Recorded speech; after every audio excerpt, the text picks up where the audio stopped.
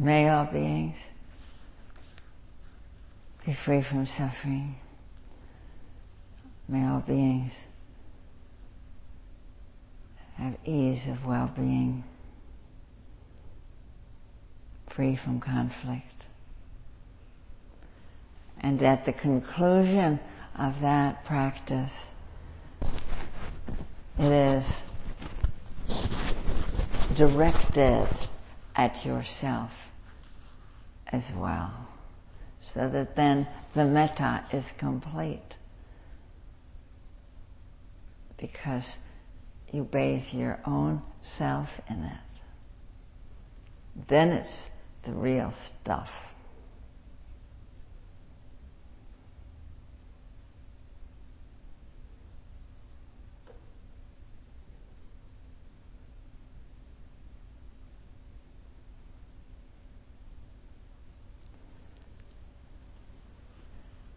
So now, as Ari says, there's been the unifying of the body-mind through the breathing practice. Then there's been the focusing of it and the softening of it through the metta practice. And thirdly, he does a practice he calls adhisthana, of resolve. It's taking, it's an exercise. Just as metta is an exercise of loving kindness, this is an exercise of will, where you make a commitment, you make a pledge for where you will stand, for what you will stand, what you will serve. And that is like a platform or engine to serve you throughout the day.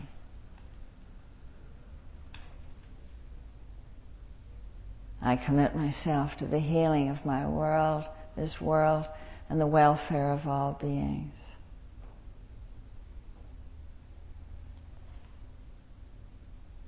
I commit myself to living more lightly and non-violently on earth in the food, products, energy I consume, etc. Whatever is the expression of your deepest desire. And the deepest desire is to be of service, and that is made conscious in that third part.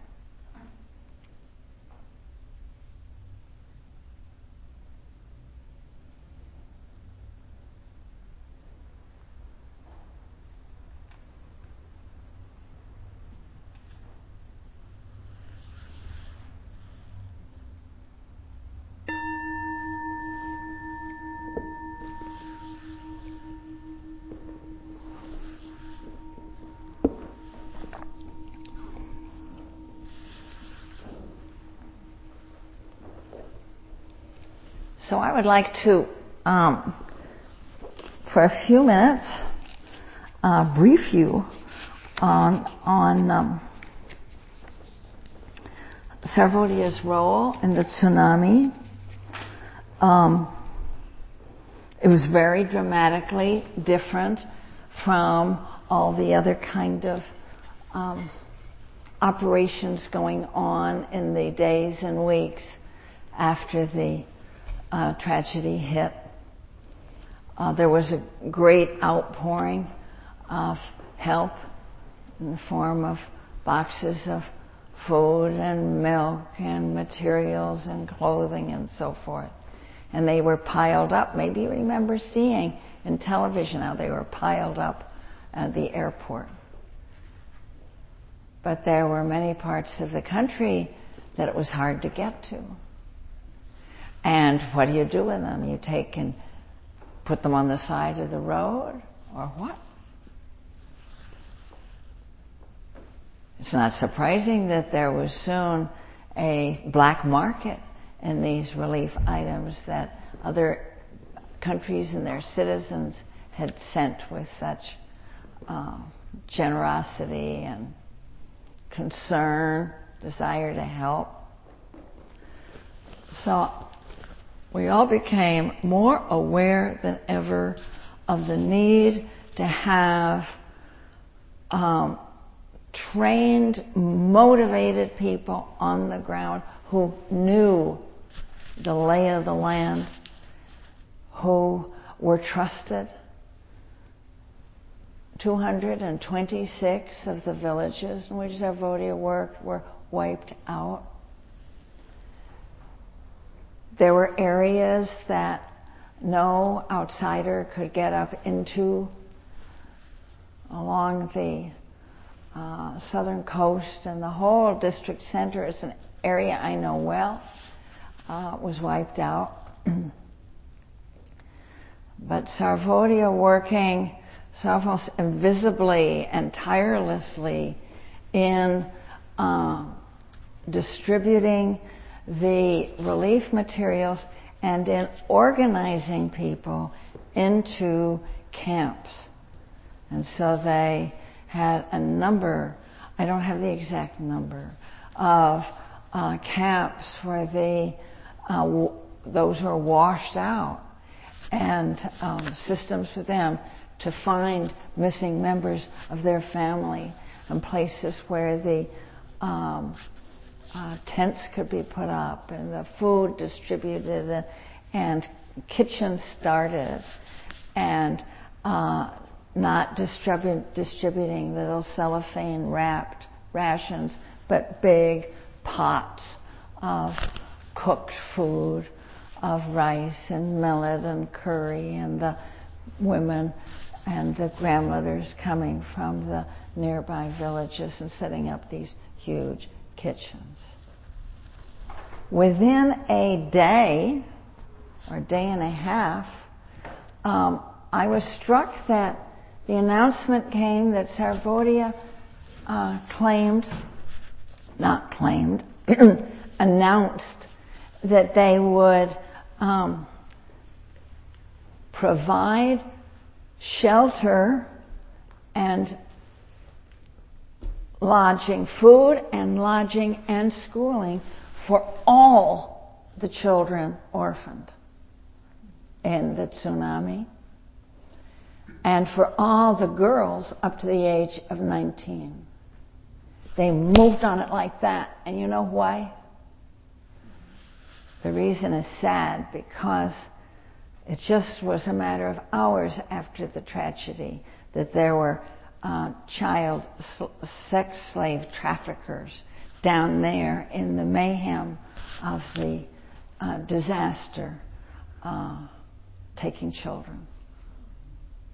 And so I'm amazed that Sarvodaya moved so fast to secure this. So this is what they're involved in doing now.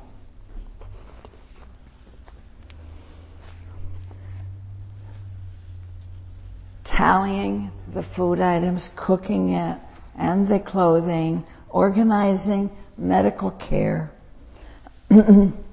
managing, they call them welfare camps, getting in clean drinking water, getting in first aid, medical supply, and care, which included teams of doctors, tents and tarpaulins. This is sort of the first stage, like the first 90 days, weeks and months. Tents and tarpaulins for temporary shelter, temporary sanitary facilities. And then this huge, because they have been, I didn't tell you how old it is. Sarvodaya was organized in 1958. It started then. It just started as a holiday camp for this science class of seniors in a school in Colombo. And then since then it has grown to be this biggest non-governmental organization in Sri Lanka, and the biggest of its kind anywhere. There are people, it's a kind of wonder that people have been going to learn from for decades now. One of the things I learned from them was that from the start they didn't get involved with politics. So they were very committed to social welfare. I mean partisan politics. Because seeing that this movement and its workers were becoming so very popular among the rural population, there were many politicians and members of parliament and people on the election circuit who wanted to come and speak at Sarvodaya work camps and meetings. And I remember being thinking, why don't you this would be great, No, the people have to realize that this is their show. And if you have a politician come and talk, he'll want them to think that all the goodies they're getting are thanks to him. So it was almost humorous for me to watch how they would, in a very sly and often very upfront way, just say, another time, to a very important member of parliament. This belongs to the people. So they have over these. So it's been, what's 58? If you started in 58, you'd be 47, right? Yeah. It's the age of my son. So that's a lot of experience in working with volunteers, because most of their workforce is volunteers, and this is what they're... So this immediate relief they did within the first week. Then they put a lot of emphasis on reconstituting, as they said, family units and providing counseling, trauma counseling. This was still, we were involved in that, and still are, because there's not much know-how in trauma counseling there, and there were folks from here that were trained in that who went out and could.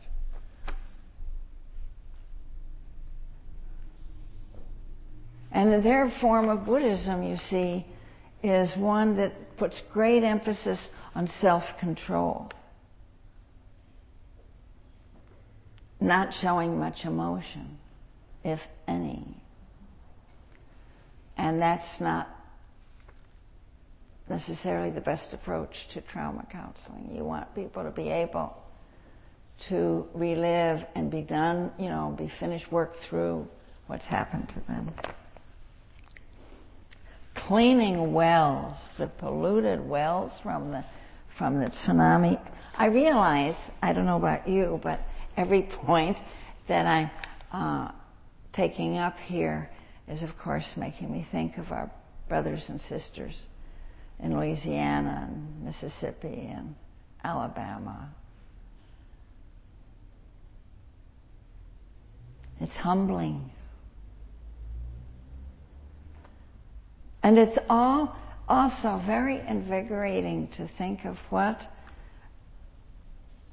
a movement, when it brings in as openly as Sarvodaya does, spiritual practices, what it does for the integrity and the discipline and the affection and the mutual trust of a group.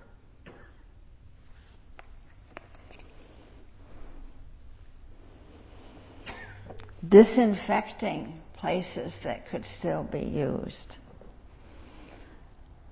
Finding meaningful work for adults for food and cash.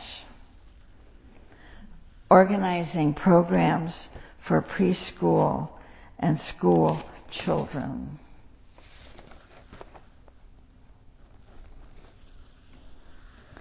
And then going into much longer term vision and plans.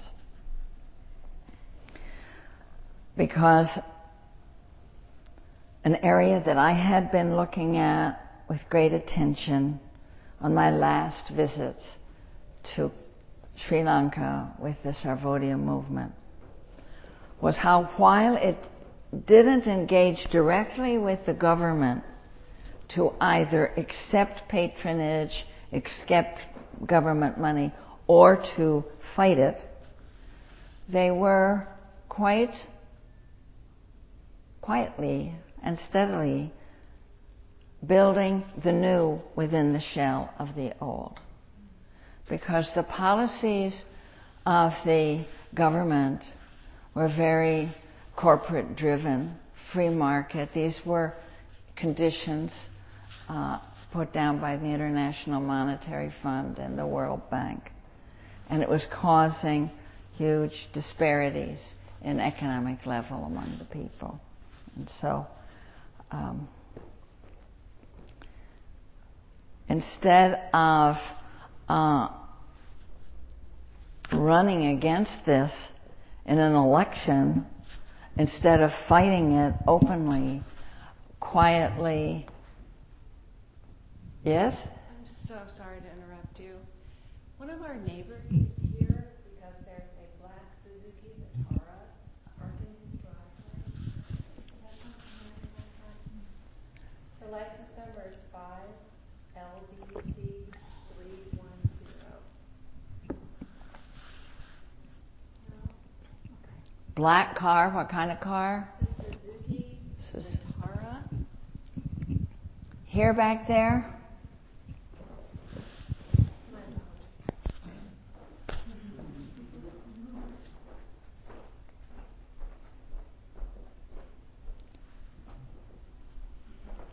So that they, instead of fighting the political economic philosophy of the party in power, the movement has been creating a society more in keeping with its values, as I say, within the shell of the old, and just establishing community banks, Sarvodaya councils, microcredit schemes, and so forth. And it doesn't surprise me one little bit that this is their work for the tsunami. I mean, they took everything, every ounce of attention and money and personnel to meet the immediate needs of the victims of the tsunami. And they are holding that within a longer term vision of a Sarvodaya society. And that every step of what they're doing is to build the infrastructure, or as Ari says, the psychological infrastructure too, for this society. So those of you who are motivated to send support to them, to send a gift to Sarvodaya tonight, it's going to go to that. It's going to go to the work they do. And it is my prayer that you get a chance to go sometime and meet these people. I realize that as I talk about Sarvodaya, it sounds too good to be true, like I'm giving an advertisement. See here, shake well, 2 tablespoons of Sarvodaya, and you will be. There's nothing better. There's nothing more wonderful. The place, the movement is as fallible as anything. Every human, if the human beings there are as ordinary and ornery and just like us. But it's so, you don't have to be angelic. You don't have to be super good to have a collective endeavor that makes so much sense. It's in the patterns and customs that they observe, their ways of organizing that let perfectly ordinary people do extraordinary things.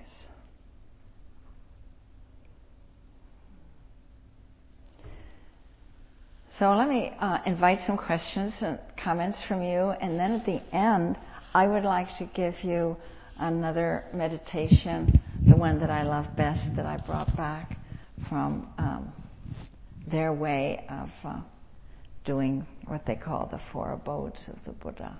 I'd like to share that with you at the end. But I'd like to have somebody else interrupt me. Did I see a hand? Yes. Joanna, I wonder if you spent much time. Use the mic, please.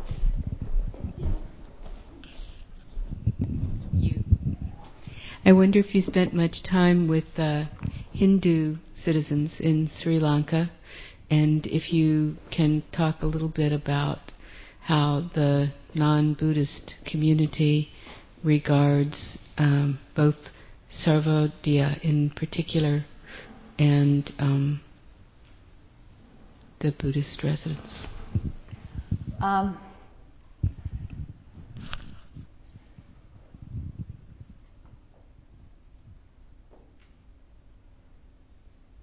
Well, that was when I was there 30 years ago and going through the training. That was a preeminent question for me. I wanted to see, because I knew I could see very clearly this movement is Buddhist inspired. So it was true trying to do 2 things at once. It was being inspired and sharing Buddhist social values and be inclusive of the other communities as well.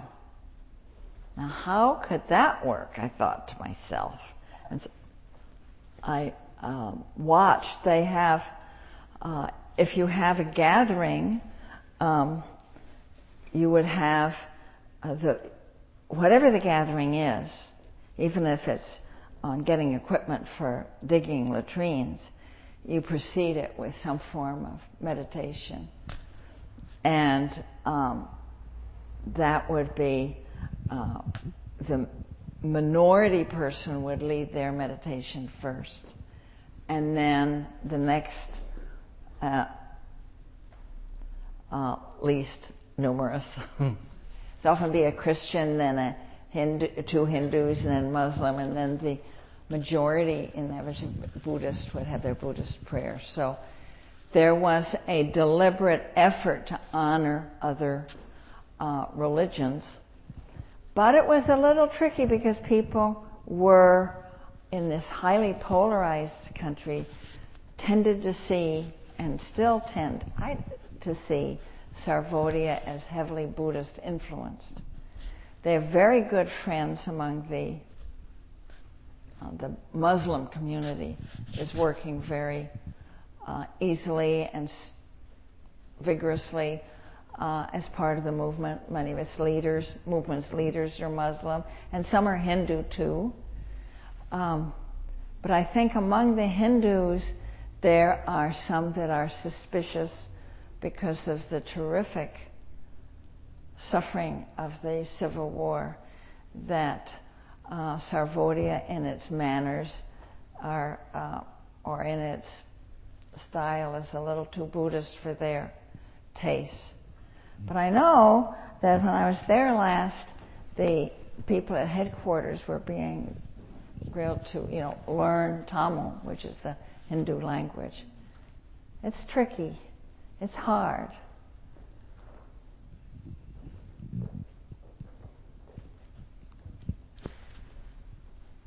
I may have a little trouble phrasing this. How do you think... Is this better?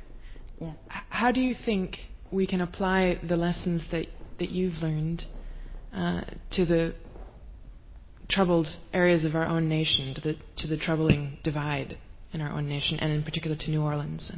Yeah, I asked myself that when I was there, and I've asked it since. And one of the things we have our own ways, and when I look at the new localization movement, how the farmers markets and the people helping each other on on their farms, and the cooperative endeavors. I spent quite a bit of time up in Mendocino County, where I got involved in their campaign against genetically modified seed, and it's just everywhere you look, there is some seeds for the future. And that is Sarvodaya, you know. It doesn't. What I've seen closest to Sarvodaya in this country doesn't have the. There are two things that. Yeah, they are getting them physical work, but it's hard to, particularly in the current climate, to sit a bunch of Americans down for a spiritual exercise or prayer time. At least if you have any clergy. I've been surprised at how easily people will pray nowadays, just coming with, not in any, to pray for the people in New Orleans, or to pray for your, that the blight won't hit your crop, or to pray that these trees will stand. Their prayers for that the headwaters won't be logged illegally. So I think that, I was about to say, we have yet to find that to bring in the spiritual as strongly as Sarvodaya does, but I think we are. So I'm glad for that question. We're doing it. Yeah. And I think that we have so much in our background in the, as I said, barn raisings, and they're doing that again. Yeah. And quilting bees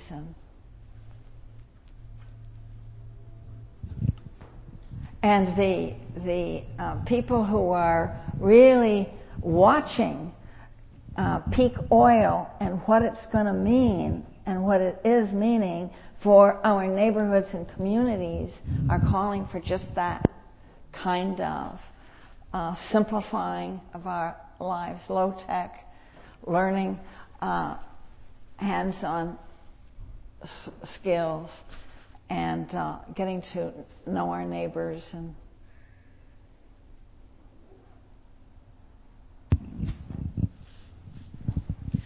I'd like to please make a note of your address so that I can send you a check, because I don't have my checkbook.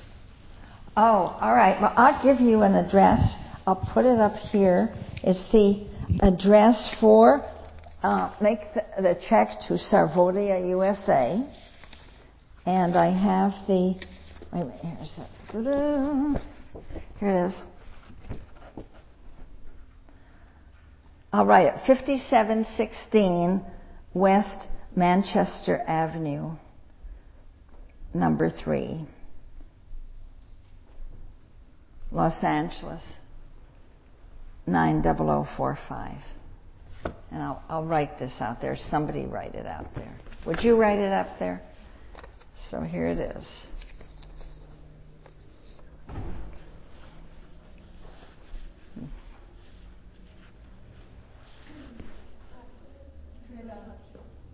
So you hold it like you're drinking from it, like it's a baby bottle.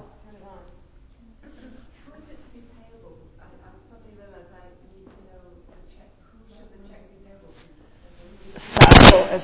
Sarvodaya, Sarvodaya, USA. And then, so we'll write up that address for people who want to send it in.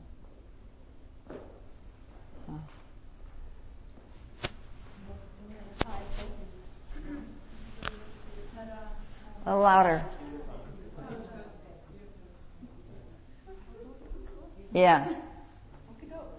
Hi, Joanna. Thank you very much. That's still not on.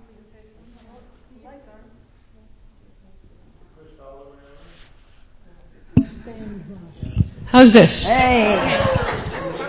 Technology. Okay. So, Joanna, thank you very much. That was a really interesting presentation of your experience there. And I just wanted to make it a little personal and let you know that my mind was racing into a lot of comparison and a lot of judgment, and things were arising about how that is not at all the way the situation in our country has been handled. In fact, it sort of highlighted such an incredible disparity between the description that you gave and what we've been watching on the news, and I found myself getting upset. And I really appreciated that at the end of your talk, you also reminded us that localization is happening here, and that, for example, the best part of the stories that we heard from Louisiana and the environment around it were people helping each other, and just incredible outpourings of people realizing and that... out of the local churches, yes, often yes. very poor. Yes. And if that's all you have sort of nothing to lose, so just pitch in and help and see if you can make a difference. That felt very much better to realize how much of it is in small ways trickling in here. And I'm wondering, I have a question about the situation there and its beginnings. You told us was in 1958. I'm wondering if you had one word, what would it be for why it sparked there then?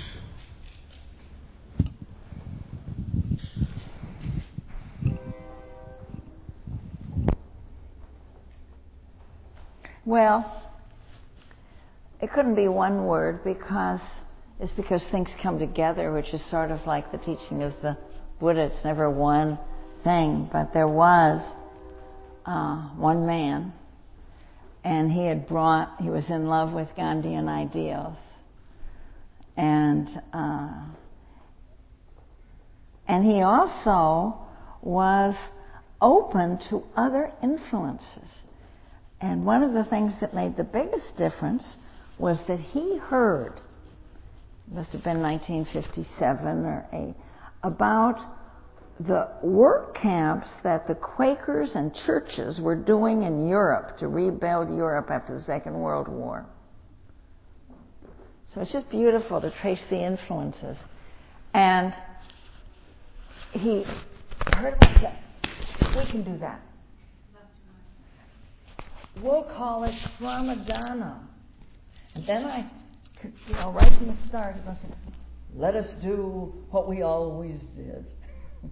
He didn't say, I've just heard a great thing that the Westerners are doing in Europe. They're having work camps.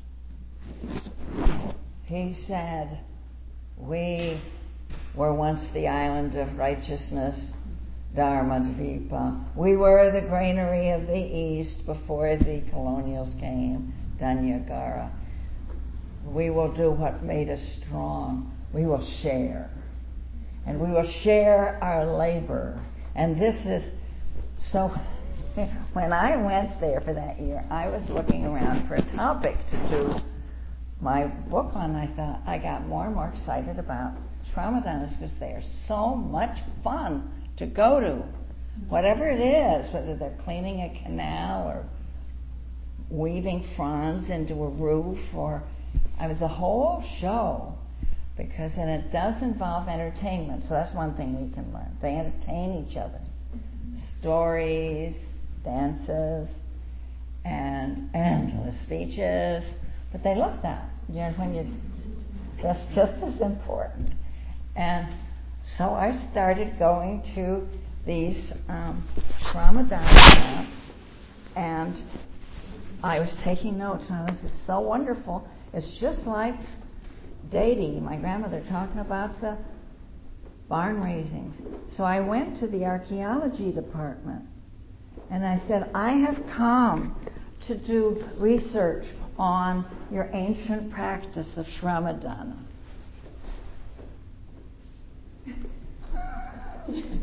There wasn't one. He'd made it up. but not really, because all pre-industrial societies knew how to share labor. And at time for harvest, you go over to your neighbor, and then you go over there and you share.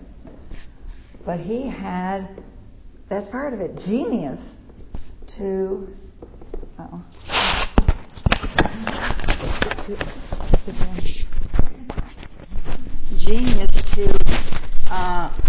see that what people need most is self-respect.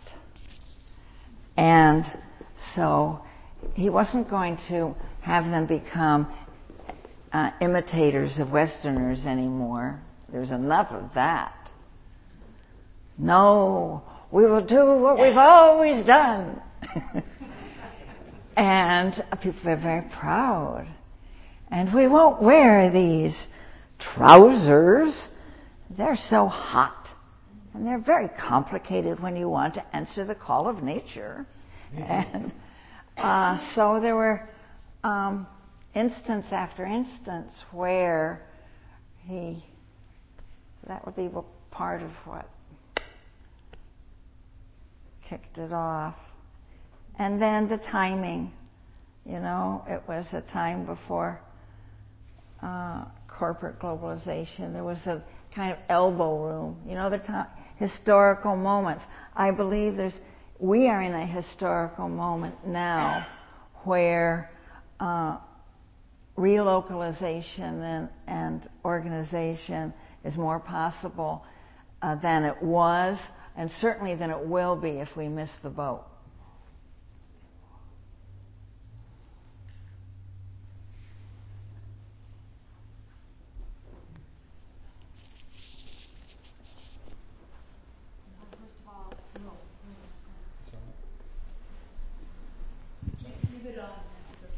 Okay. I want to thank you so much for bringing this story of success to us at a time when we really need such stories. And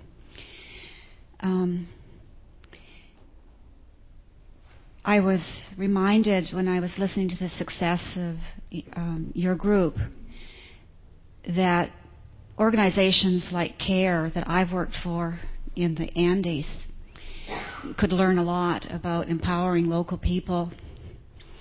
And I wish there was some way that they could be trained to help empower people, because I've seen these big international groups come in with their grand ideas without recognizing what the local view is or the local concern is, and then when the money dries up, they just move on to another project, leaving people just as impoverished with little change. And I just wish somehow there could be training of this kind of a larger organization that could go from village to village and have the organization to be village to village. So again, thank you. And I'm going to see what I can do about it. Yeah, you work on that. Yeah, I have some ideas.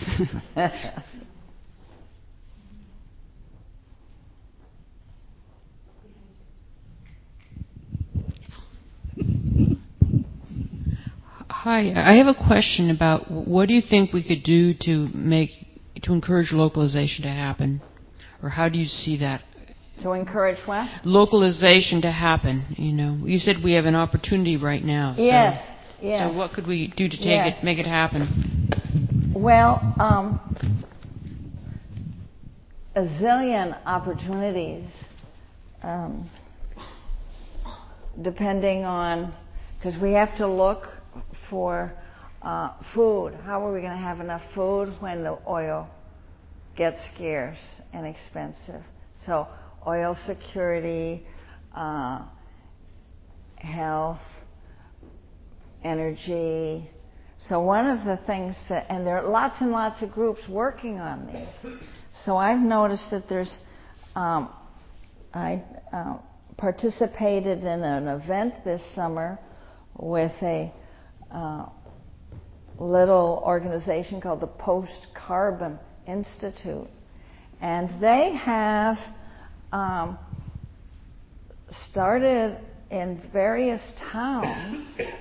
I read at some length what they were doing up in Willits.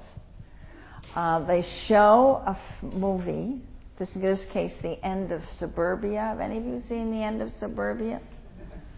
Yeah. And you're noticing how the price of oil per barrel is going up through the roof. So it's just going faster than people thought. And then people are finding their strength in each other.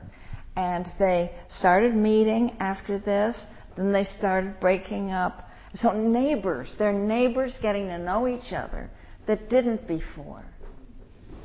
So it's just a wonderful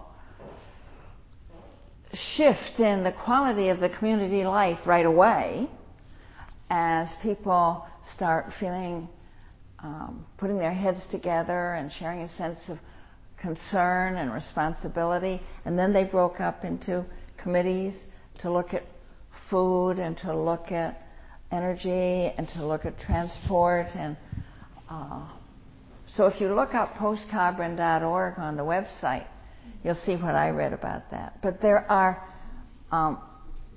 this is happening all over, like at New College, for example.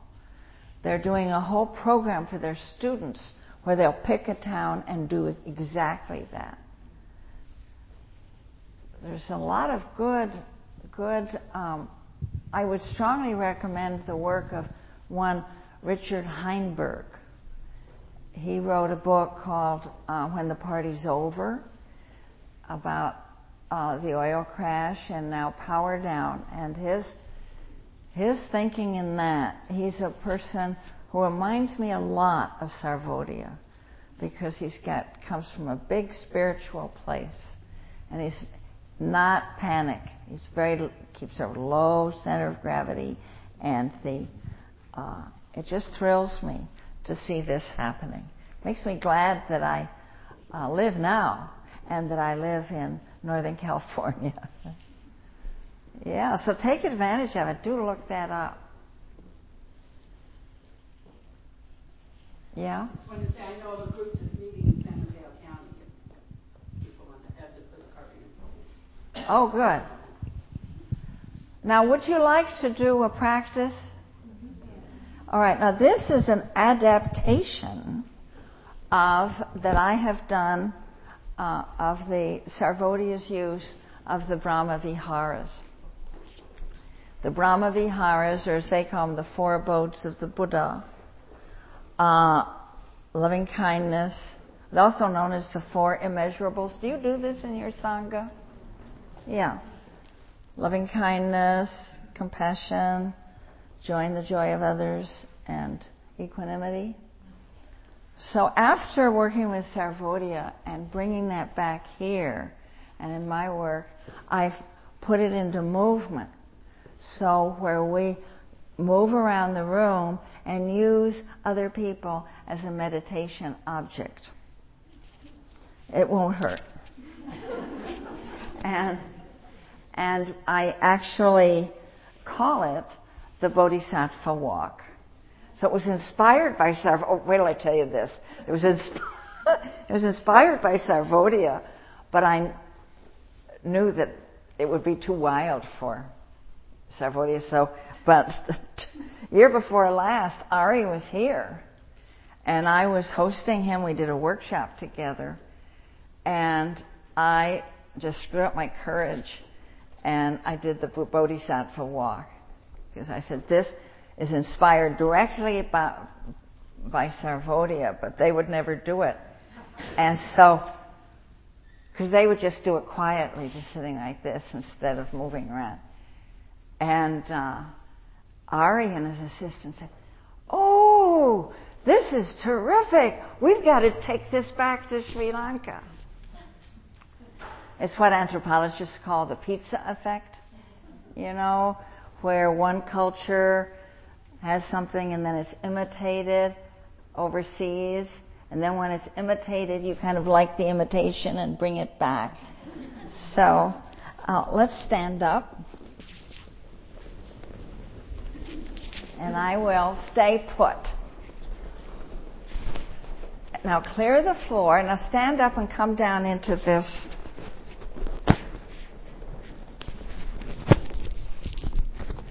You know, let me have the mic on a wand. Yeah.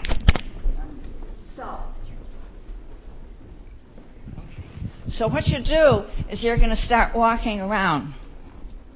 Just start walking around as if this were a Times Square and I had just hired you as a lot of extras. If you let your eyes go out of focus, you won't bump. That's it. You could pick it up the speed a little bit.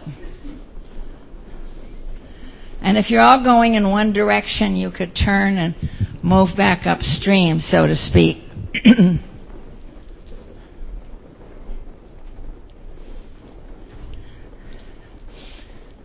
All right, now we're going to have one stop for each abode of the Buddha. So you will find yourself in front of another person, and you will take their right hand in yours.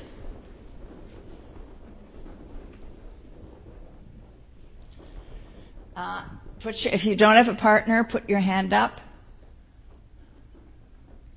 Okay. So just take in the presence of this brother-sister being. This is your opportunity to experience the power and beauty of this abode of the Buddha. And it's not a staring contest. You can just sort of take in the whole being, because this is a unique, distinct individual, unlike anyone who has ever lived before or who will ever live in the future. And as you stand there taking in their presence, open your awareness to the gifts and powers and potentialities there are in this being. There are depths of courage and compassion, reserves of wit and wisdom, there's patience and perseverance. There are gifts that this person himself doesn't know yet that they have, and that you can only guess at.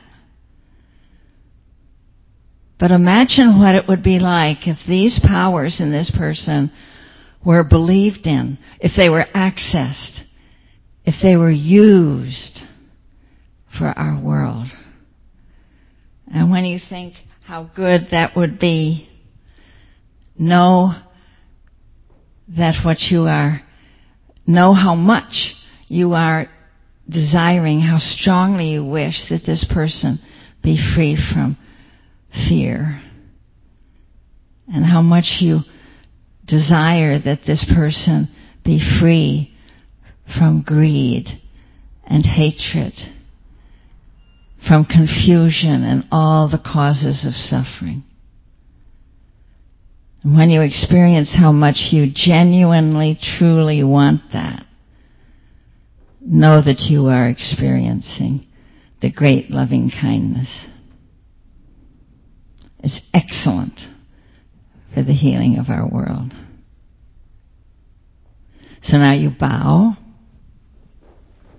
Take your leave of this brother-sister being and move on.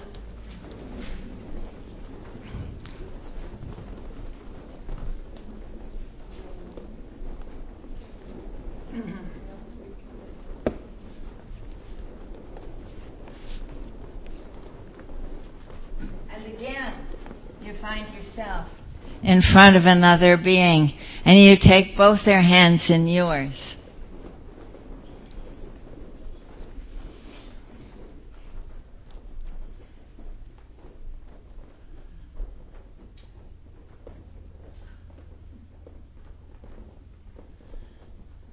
And now we'll enter the second abode of the Buddha. And this time, as you take in the presence of this brother, sister being, open your awareness to the suffering that is in and that has been in this life. As in all human lives, there has been in the life of the one before you loss, anguish, disappointment, rejection.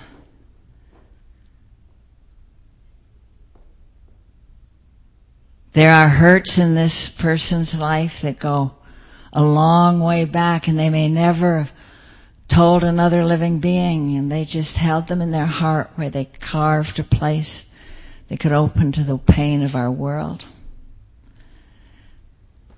And there are hurts that just happened this last week. Now you know you cannot remove those hurts. You are not that powerful. It never works that way. But what you can do is this. What you can do is to be unafraid, to be with the power of another to be with the pain and the suffering of another person. And when you feel your readiness, your willingness to be with the suffering of another, know that what you are experiencing is the Mahakaruna, the great compassion. It is excellent for the healing of our world. So again, you bow. You take your leave of this being and move on.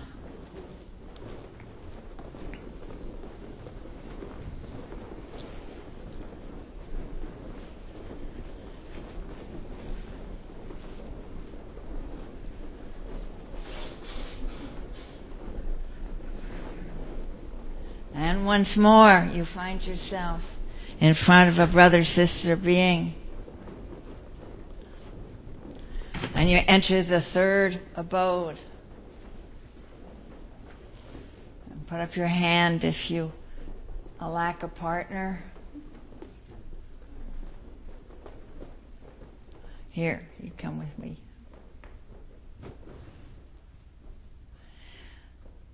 So put your hands palm to palm together at shoulder height. And as you look into the face of this fellow being, think how good it would be to work on a common project toward a shared goal, something big. To plot and plan together and take risks together. To let this person show you your strengths,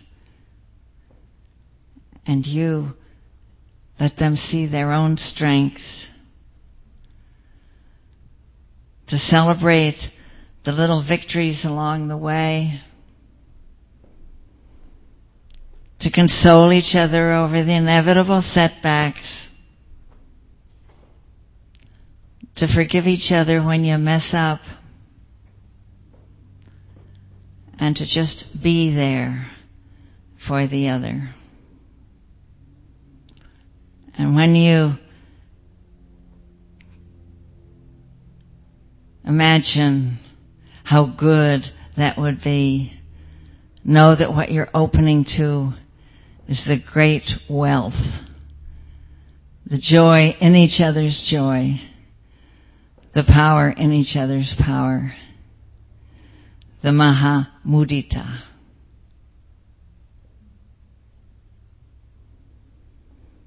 Again, you bow. And move on.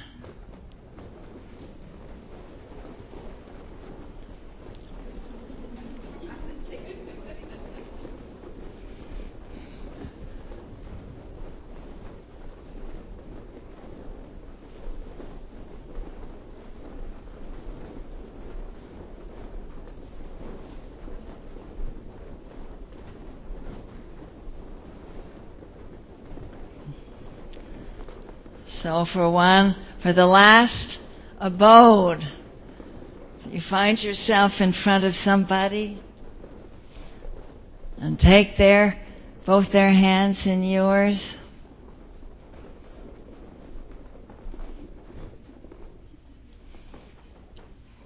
Put your hand up to find, if you don't have a partner. Sit down if you'd like to sit down. That's good. If your legs are tired.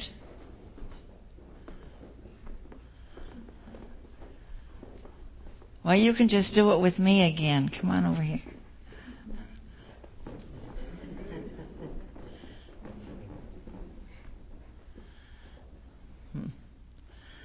So now we enter the last abode of the Buddha.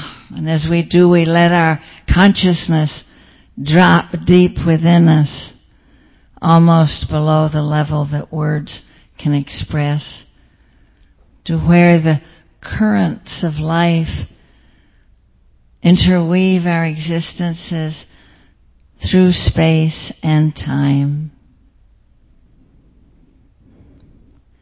And we know that on this long journey of life we have been in many forms.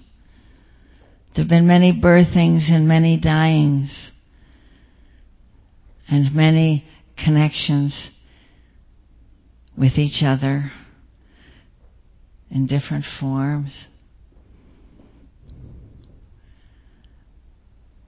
And you look at the face in front of you, imagining that this one could be at another place, another time, your lover or your enemy, your parent or your child. And now you meet again, almost as if by appointment, on this brink of time. And you know that our lives are as interwoven as nerve cells in the mind of a great being. And that out of that web we cannot fall. You know that there is no stupidity, no cowardice, no failure you can ever commit that would separate you from that web, because that web is what you are. So rest in that knowing. That is the great peace, the Maha Upekkha. And out of that you can act and risk everything and let every encounter be a homecoming to your true nature. Indeed, it is so. So again, we bow.